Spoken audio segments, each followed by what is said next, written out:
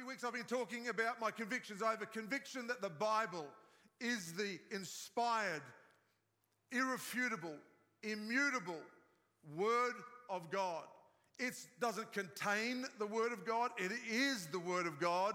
And for all those people that have always tried to get out of the Word of God being the Word of God and say, well, only the parts in red, the parts where Jesus spoke are real, I'm here to tell you that he didn't even write those. Someone else wrote them about what he said. So if you're going to throw out some of the Bible, throw it all out. But I have a conviction that the Bible changes lives, is able to be proven, as I did on that Sunday weeks ago. Then I spoke about, I have a conviction about the church. It wasn't the beginning. It didn't start with 12 lonely men having support group meetings because their friend had left. It was started by God in eternity, and it was revealed when Jesus died and rose again. Last week I spoke about, I have a conviction about the battle, that you have to run to the battle, that your family, your future, your finances are all determined by whether you run to the battle or run away from the battle. God wants us to run to the battle, and today I want to talk to you about another conviction that I really believe you want to hear today and you need to hear and we all need to hear. I have a conviction that Jesus is greater than any problem or any circumstance or any issue you're facing. He's bigger than your abuse. He's bigger than your pain. He's bigger than your financial challenge. He's bigger than your marriage problems. He's bigger and more powerful than your children's problems. He's bigger than those bills. He's stronger and more capable to care for you than anything in the entire world. He is bigger. He is better. He is Almighty God. He is all-sufficient. He is all-conquering. He is all-capable. And that's why God says he gave him the name that is above every name, that at the name of Jesus, every knee would bow. That means bills must bow. That means those issues that are negative must bow. And I believe as we look at the world today, who thinks the world's in an absolute mess? Think about what the bloodshed and the horror of what's happening in Israel. Think about the horror. It's easy to forget because the news cycle moves on. The horror that's happening in the Ukraine. Think about all the hot spots, the biggest famine for 50 years happening right now in parts of the world.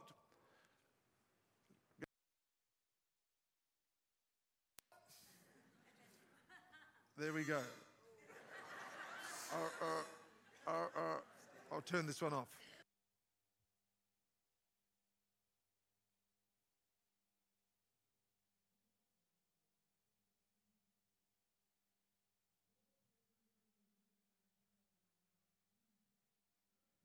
Jesus.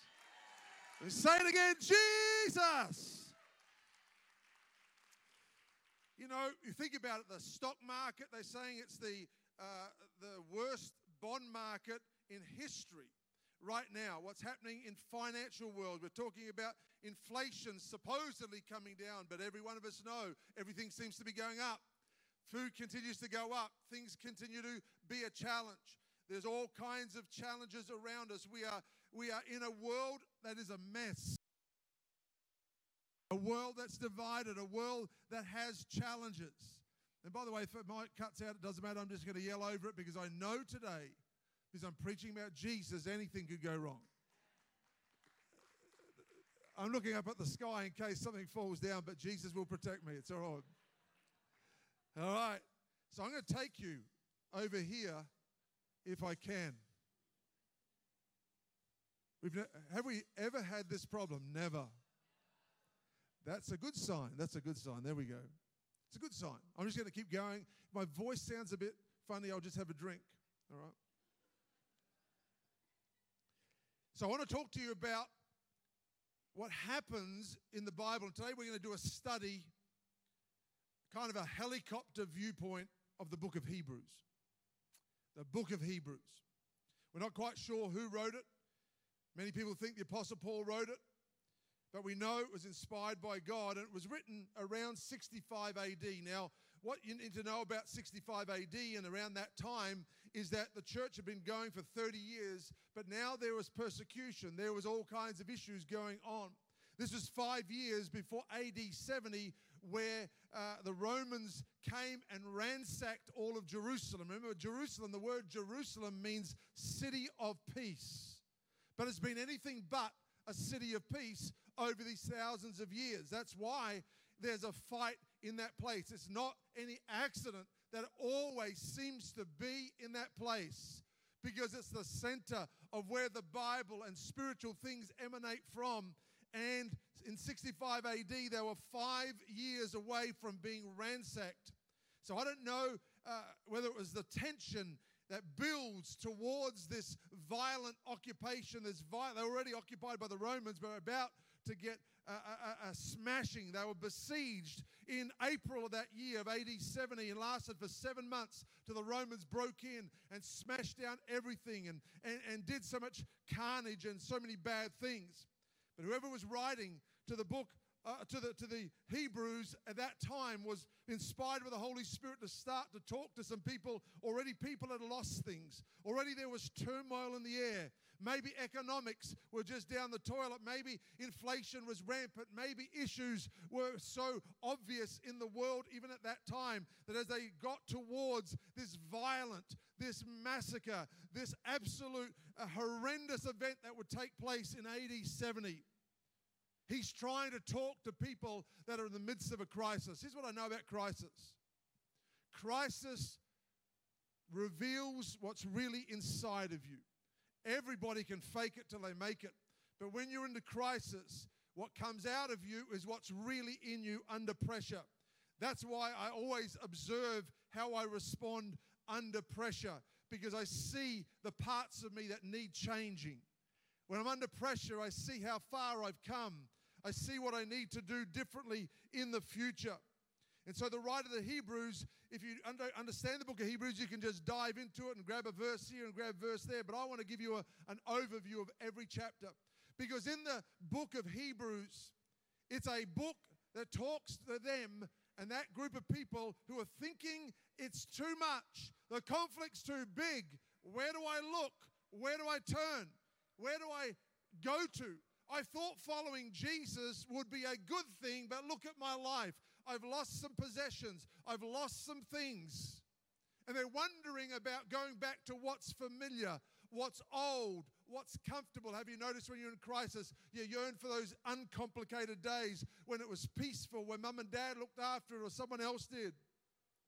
You find yourself wanting to do what Peter did, go back fishing, go back to the old ways, go back to the old mindsets, go back to the old comforts, go back to the old addictions. It's normal, it's natural. When we're upset, when our equilibrium has been really compromised, for us to think about what do we do next? How do we find the true plumb line in the middle of this crisis? Well, I'm here to tell you today that what was written to the Hebrews is valid today for your life. And so what he does is in chapter 1, he starts to outline, the writer starts to tell us, and I'll read a verse that says this: on many past occasions and in many different ways, God has spoken to our fathers through the prophets. But in these last days, he has spoken to us by his Son, who he appointed heir of all things, and through him whom he made the universe. And chapter 1 of Hebrews was about that Jesus is greater than all the prophets. Remember, they have the Old Testament. They know the prophets of Zechariah and Ezekiel and Haggai and Joel. They know all the prophets. And right here in the midst of, they're looking for comfort and certainty from their childhood, they start to turn towards Judaism, towards old thinking, old religious pathways. And he says to them, I want you to know, chapter 1, in the old days I spoke by my prophets, but today in the last days I speak by my Son Jesus. Jesus is greater than all the prophets. Then he moves into chapter 1 and 2 and he says, Jesus is not only greater than all the prophets, he is greater than the angels, all the angelic beings, all the cherubims and the seraphims. He says Jesus is greater. In verse 6 he says, and again when God brings his firstborn into the world, he says, let all God's angels worship him. And what is he trying to tell these people? You may think angels are powerful. You may think the mystical is great. I know there are people that, kind of make up their own religion. A bit of tarot cards here, a bit of Ouija boards there, a bit of spiritualism there, a bit of this and that there. And he's here to tell you all that stuff is rubbish. All that stuff is inferior. He's saying in these days, he's superior to even angelic and supernatural beings. His name is Jesus. I've told this story before, but it's worth telling again. One of my friends was the Deputy Education Minister for the whole of Canada. He had 6 degrees. He was the most learned man you could find. He'd been the head of education for the country of Wales. He was someone that was so intelligent, so smart by the world standards. And one day, as I'm at a cello recital with Ben, I get a text message from him asking if I could come and see him. He'd moved back to Australia. And I discovered in that moment that he had pancreatic cancer. You see, all the degrees in the world make no difference when your eternity stares you in the face. And you may say over all those times, I don't believe. When they were at my house one day back when I was working in the bank and in finance and my wife was working as a nurse, they came for dinner. And I said to Jane in the morning, I feel like I should pray for them to have a child. I knew nothing about them, and I knew that he was anti the gospel. They came to our house, and we're sitting around dinner, and we prayed, kind of said grace, then we got into prayer and talked about politics and everything else besides spiritual things. And I said to him at the end, I said, listen, I can't get this out of my heart, but I think I meant to pray for your wife. Her name was Karen. I need to pray for Karen to have a baby. That's a bold thing to say to people you hardly know. I didn't know if they were trying, I didn't know anything. He said, well, nobody knows this, but she's actually pregnant, but she's in the middle of losing the baby tonight. She's been bleeding all day. I said, right now, we're going to stop. And I remember putting my hand on her shoulder. Her eyes are like this. She grew up in a Catholic school. She was watching for the cane or something. She didn't have her eyes shut. There was no reverence. I'm just watching the man who's got his hand on my shoulder. And I began to pray, and in Jesus' name, I ask you, Lord Jesus, to heal Karen, to give them this child. The next day, they go home, of course, that night. The next day, get a phone call. She talks to Jane, and she says, tell Ashley he can stop praying. The bleeding stopped. And Jane says, when did it stop? She said, doesn't matter, I'm not going to tell you. Just tell Ashley the baby's okay. Today, they have 3 children, all grown up, all doing great in life. Because the name of Jesus is higher than every other name. When you're sick, when you can't have a child, who is the person you call? It's not the Ghostbusters. Even though in October we need them. It's this. It's Jesus. He's better than the angels. In chapter 3, he shows them that Jesus is greater than Moses. In Hebrews 3, it says, for the Jesus has been counted worthy of greater glory than Moses. In case you guys are wondering, who's important in this world? Is it this person or that person? In case you thought it was Moses who delivered you from slavery after 430 years, I'm here to tell you, he was a servant in the house. But Jesus, he's a son in the house, and he's been counted worthy of greater honor than Moses. Now, Moses was faithful as a servant in all God's house, testifying to what would be spoken later. But Christ is faithful as the son over God's house. How could you find anyone better than Moses? He'd liberated millions of people. He'd come in and brought 10 plagues to Egypt. The firstborn son had been killed. Frogs and lice and stones from heaven and blood in the river Nile and frogs across the palace. All those things by this great man. Miracles that had never been seen before or since that time till this time. And he says, you think Moses is good? Jesus is greater. Whoever it is in your life that brings stability to you, God says Jesus is greater. Then in Hebrews 4, he shows them that Jesus is greater than Joshua. Can you see the progression? He's better than your prophets. He's better than the angels. He's better than Moses. He's better than Joshua. Moses took you out and Joshua took you in. And let's read what it says. It says this, for if Joshua had given the people rest, God would not have spoken about later about another day. Therefore, since we have a great high priest, Jesus, who has passed through the heavens, Jesus the Son of God, let us hold firmly to what we profess. What are you professing in these dark moments, in these dark days? Are you professing He is the Lord? Jesus is everything. And for all of you that aren't used to a pastor shouting, when I talk about Jesus, I get passionate. I become Brazilian in a moment. I become Hispanic in a moment. I just have that fire. That fuego goes through my body. And I've got to shout the name of Jesus. Even if I whispered it, it would ripple through this place like an earthquake. In chapter 4 and 5, he says to them that Jesus is greater than their great high priest Aaron. It says every high priest is appointed from among men to represent them in matters relating to God, to offer gifts and sacrifices for sin. So also Christ did not take upon himself the glory of becoming a high priest, but he was called by the one who said to him, today you are my son, today I've become your father. He's not a high priest. He's much higher than that. He is the Son of the living God, not just representative for man on earth. He is God himself. He is Jesus. In chapter 5, in chapter 6, he's greater than Abraham, the father of faith. Who could be greater than the father of the Israeli nation? Who could be greater than Abraham? And the writer confidently expresses, Jesus is greater. Chapter 7, he's greater than the mysterious Melchizedek, the legendary and mythical high priest who came and gave communion to Abraham after winning that battle. He was an epiphany. He was like a Christophany in the Old Testament, an appearance of Christ. He says he's greater than what you've seen and heard about Melchizedek. In chapter 8, Jesus is talked about as being the bringer of the new covenant, no longer under law, no longer under shame, no longer under what happened yesterday makes a difference to tomorrow.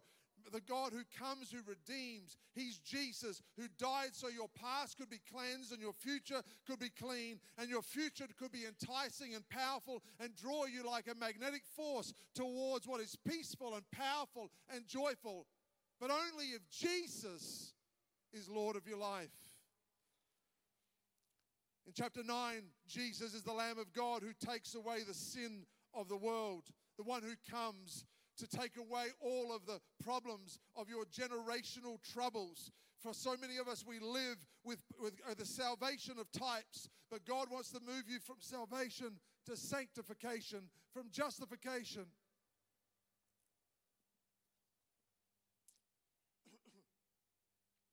From justification to sanctification.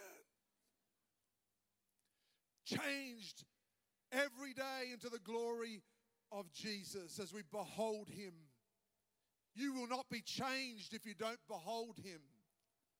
You will change as you behold him, as you make him the center. Forget all about the politics. Forget about all the pain. Forget about all those things. And when I say forget, I'm not even being, I'm not even being small about it. I mean that Jesus is bigger than all of those things. And I want to ask you today, what kind of God do you serve? Is he a small God? Little G-O-D? Or is he big G-O-D? Is he the God that opened the Red Sea? Is he the God that does miracles today? Is he the God of ancestors and theology and words on paper? Or is he the living God, the living Jesus today? We need to move on because we're going to have a time of worship at the end where we're going to worship Jesus. And some of us in this room have to make again that decision to not put Jesus off to the side as one of the add-ons, but to make him the center of your life. If Jesus is not first, and you know I don't talk like this often, but you know what? If Jesus is not first, he will not occupy second. And you want to know why there's a gap in your life? Because the gap won't be filled by a second place Jesus or a third place Jesus. He opts out of the system when you put him in second and third and fourth place. You won't feel the presence of God like you should. You won't feel the power of God like he wants you to. You won't feel the provision of God like you're supposed to unless he's first. He said, I'm a jealous God. I will not have anyone else. Sounds like my wife. She's a jealous wife. She says, listen, you're my husband and I'm your wife. If I ever saw you with someone else, I'll kill you. It's not even a threat. It's a promise. That's just my wife. We're talking about Almighty God. She doesn't want me talking to women. And God doesn't want me talking to other things that I put in place of him. Whew, we're going old school today. Chapter 9, he's the Lamb of God who takes away the sin of the world. In chapter 10, he's the one who helps us to live with the power of the Holy Spirit. And in chapter 10, he urges us not to throw away our confidence. And you may be going through a season of your life where confidence is hard to find, where you're finding yourself low in confidence, where you're looking at what's happening in Israel, looking at what's happening in Ukraine, look what's happening in your bank account, look what's happening in your business, and your confidence is low. I'm going to tell you the only way to get it back up to where it would be is to look higher, to come, he can't get any higher, so maybe you've got to come a little bit lower. Maybe the reason you can't see him is that he's lower than he should be in your life. But if you'll make him higher, maybe you'll be able to see him again. If somehow he becomes put on a high, he's the God of all things. He's Christ on high. And if you'll see him that way, you'll start to feel from him what you need. Oh, my goodness. I can feel fire in my bones today. Chapter 10, it says, so do not throw away your confidence. Not even a request. I just told you he's better than the angels, better than prophets, better than Joshua, better than Moses, better than Abraham. I've told you he's better than Aaron, better than Melchizedek. How many more better thans than you need to get a grip? He says, now do not throw away your confidence. It holds a great reward. I'm going to tell you right now, your confidence in Jesus has a great reward. You need to persevere so that after you have done the will of God, you will receive what he has promised. Guess what? The promise of God only comes to those who do the will of God. And to do the will of God, you need to persevere. I wish it was a straight line. I wish it was easy. I want to be like the guy that helps the caterpillar get out of the cocoon. I want to break that caterpillar cocoon open. But what I would have is something ugly and can't fly and doesn't look beautiful. God's not going into your situation to make your life so easy that you look ugly and you've got nothing to say. He's turning you and I into butterflies so that we can fly, so that we can soar, so that we can be beautiful. And we need to understand that so we don't throw away our confidence. It's not talking about your confidence, my confidence. Who cares about my confidence? It's my confidence in Jesus. Do not throw away your confidence in Jesus. If he's not first, of course you're not going to get answered prayer.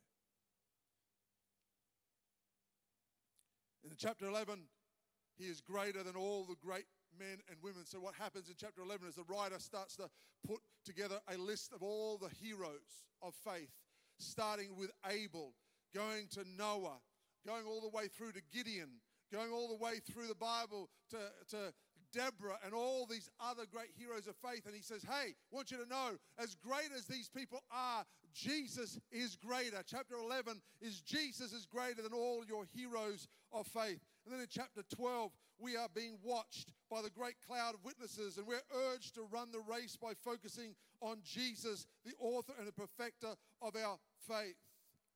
Listen to what Hebrews 12 verse 1 says. Therefore, since we are surrounded by such a huge crowd of witnesses to the life of faith, let us strip off every weight that slows us down, especially the sin that so easily trips us up, that stops us keeping our faith and our perseverance.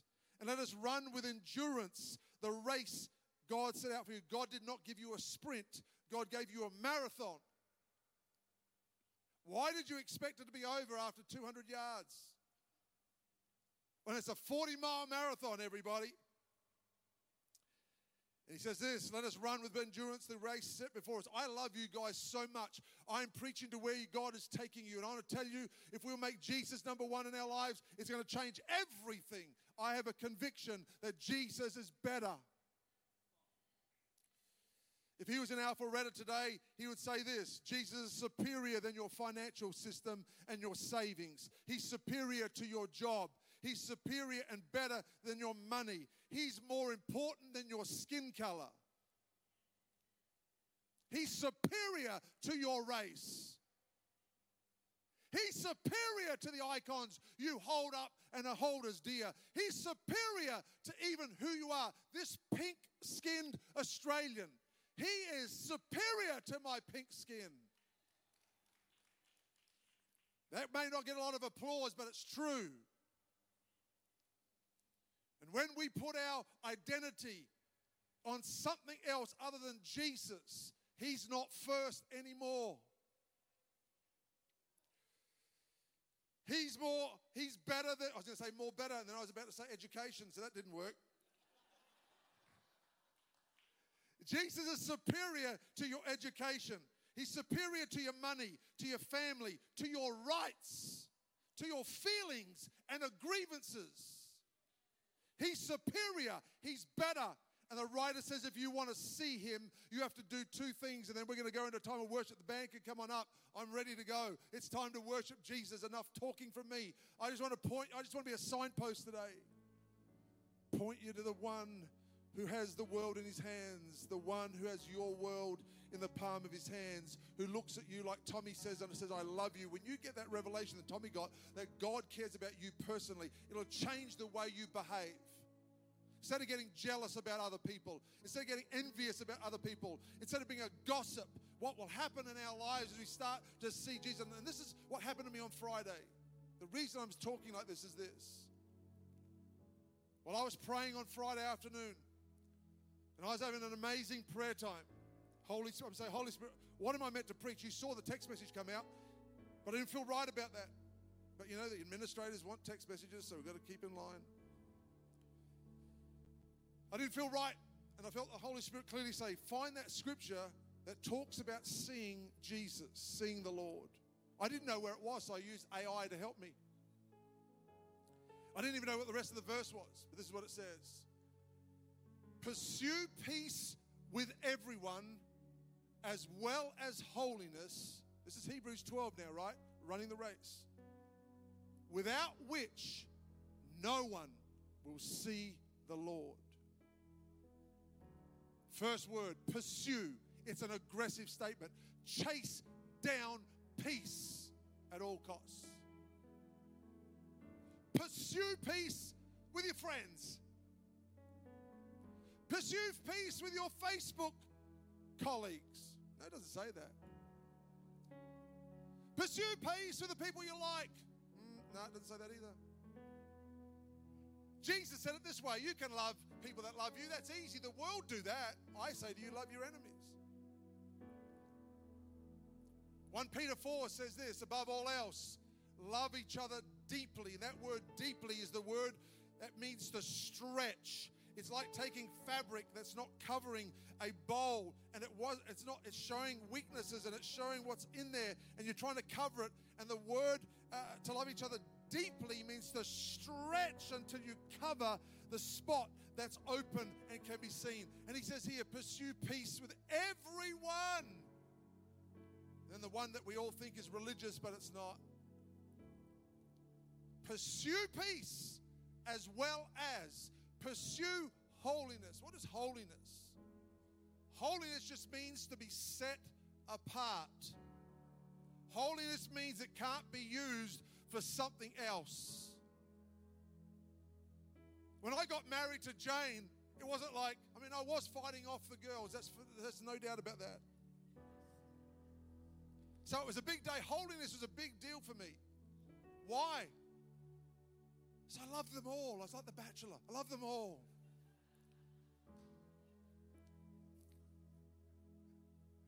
Pastor Jane and I have been watching The Golden Bachelor. Don't tell anyone. It's hilarious.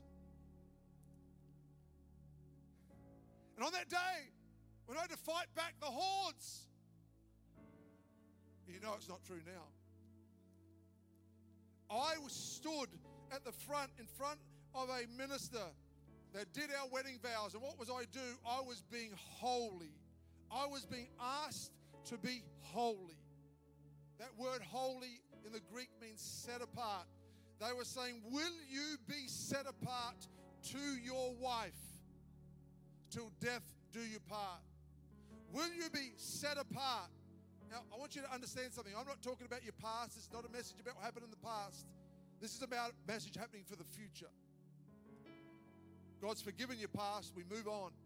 But I want to tell you something. On that day, I pledged my holiness to Jane. I pledged that I would be set apart to her only.